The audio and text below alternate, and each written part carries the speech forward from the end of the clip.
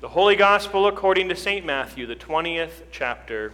Jesus said, "The kingdom of heaven is like a master of a house who went out early in the morning to hire laborers for his vineyard. After agreeing with the laborers for a denarius a day, he sent them into his vineyard, and going out about the third hour, he saw others standing idle in the marketplace. And to them he said, 'You go into the vineyard too, and whatever is right I will give you.' So they went. Going out again about the 6th hour and the 9th hour, he did the same. And about the 11th hour, he went out and found others standing, and he said to them, 'Why do you stand here idle all day?' They said to him, 'Because no one has hired us.' He said to them, 'You go into the vineyard too.'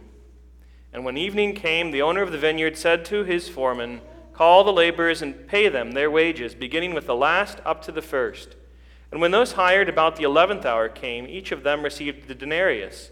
Now when those hired first came, they thought they would receive more, but each of them also received the denarius.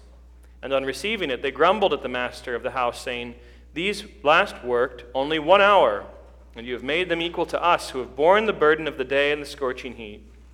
But he replied to one of them, 'Friend, I am doing you no wrong. Did you not agree with me for a denarius? Take what belongs to you and go.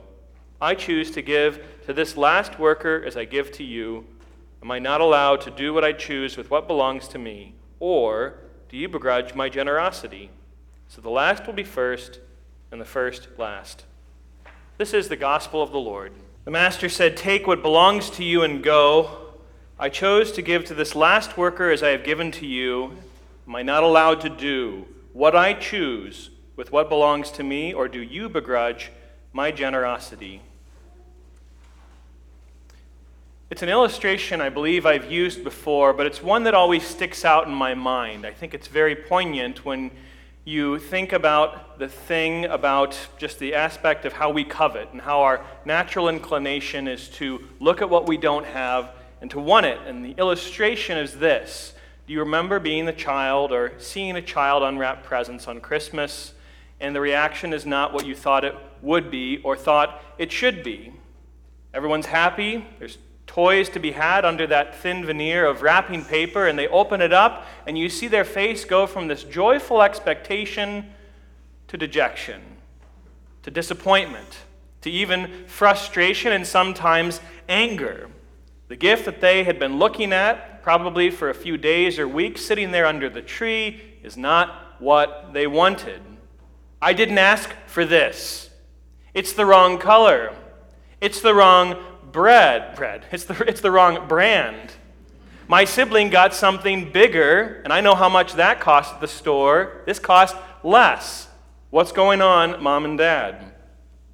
Now, apart from the awkwardness of just sort of witnessing this sort of thing, if you've ever been in the situation, especially if there's like non-family members present, I've seen it before. It's just sort of embarrassing. You don't really know what to say or do. You look down, and if you're me, you turn a little red because you remember the time that you were the kid doing that and saying that, and wonder if other people remember it in your family.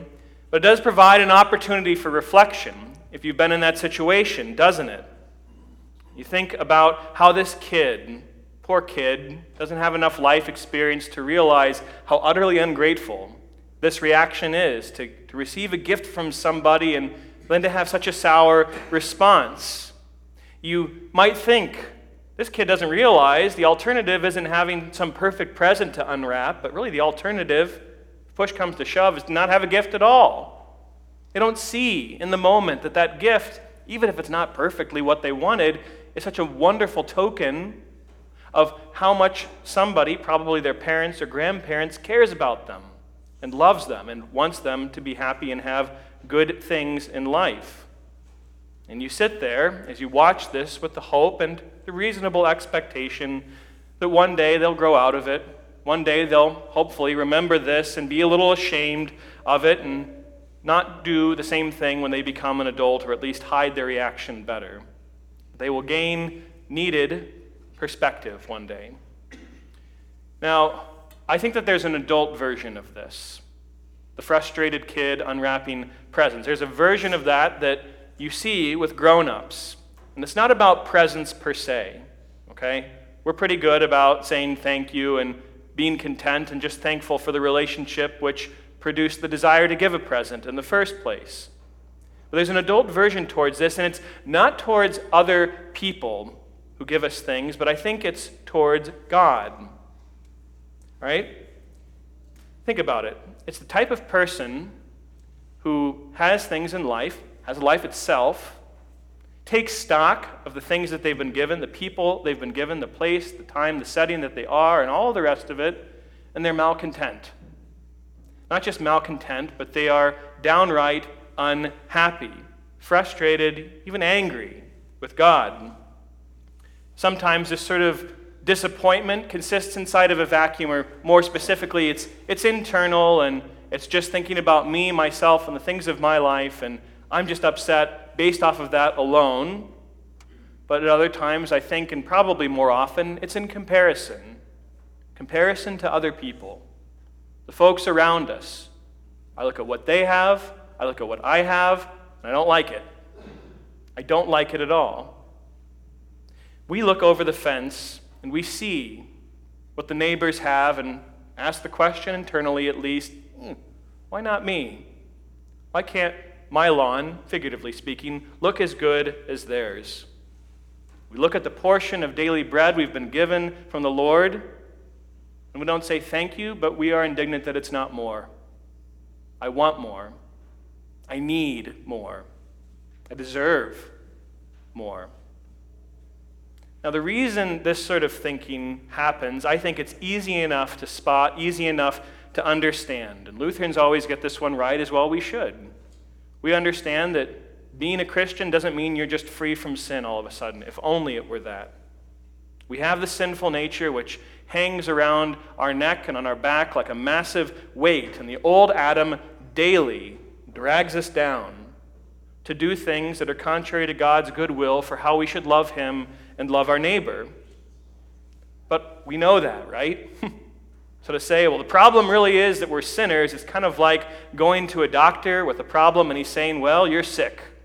You're a mortal person that gets sick sometimes. Thanks a lot, doctor. That wasn't worth the copay. But more specifically, I think that when we find ourselves or witness this sort of thinking, it's because we or the other person thinks that in a cosmic sense, we've actually earned it. We've earned the good that we haven't been given. Because of who we are, perhaps what we've done, we think that God does, in fact, owe us just a little bit more. Now, maybe it's not all of us here. Maybe it's not all the time, but I'm going to go ahead and be willing to guess that what I'm saying describes you, if you think back to your past, it describes you at least once. You've had this sort of thought, this sort of feeling about what the Lord has blessed you with in comparison to other people. And you've had some version of the sentence go through your mind, I deserve this good. I deserve it. Or at least I don't deserve this bad thing that I have or am going through. Now perhaps it might be it's just good old-fashioned works righteousness rearing its ugly head, thinking the good deeds we've done outweigh the bad. Or maybe it is just the simple, like we heard in the parable from the gospel lesson, the simple comparative idea. I worked all day in the scorching heat compared to these guys who came in at the end, and they got the same thing as me. But regardless, I think if you've been there, you know what I'm talking about. And you also know already what I'm about to say. That's a horrible way to think about it. It's a really bad take. It's a really bad frame to have for your life and the things that God has given you in that life. The workers who worked the whole day in the parable, the indignant ones that are frustrated that everybody got the same pay, you see, they actually were kind of blind. It's a parable, but it kind of reminds me of the healing miracles where people can't see, right? Because they don't see the bigger picture. It's not just that they could have, instead of getting more money, just had no job and no wages as the real alternative, but they don't see and they don't recognize and they don't get in that moment of frustration and venting to the master that the wages that they got were his to give. And the master says as much.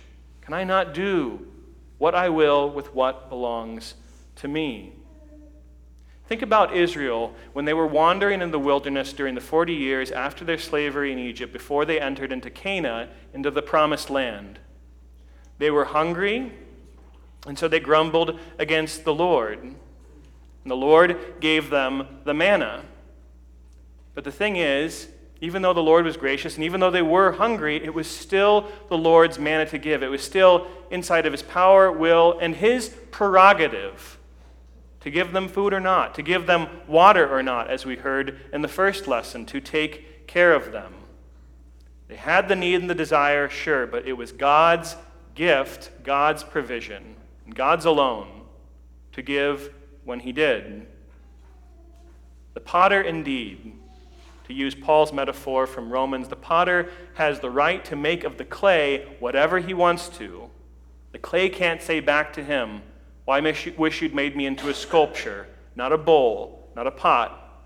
No, of course it's absurd. The potter can do what he wills, and the Lord can make, give, provide, take, according to his will, because indeed we are the clay.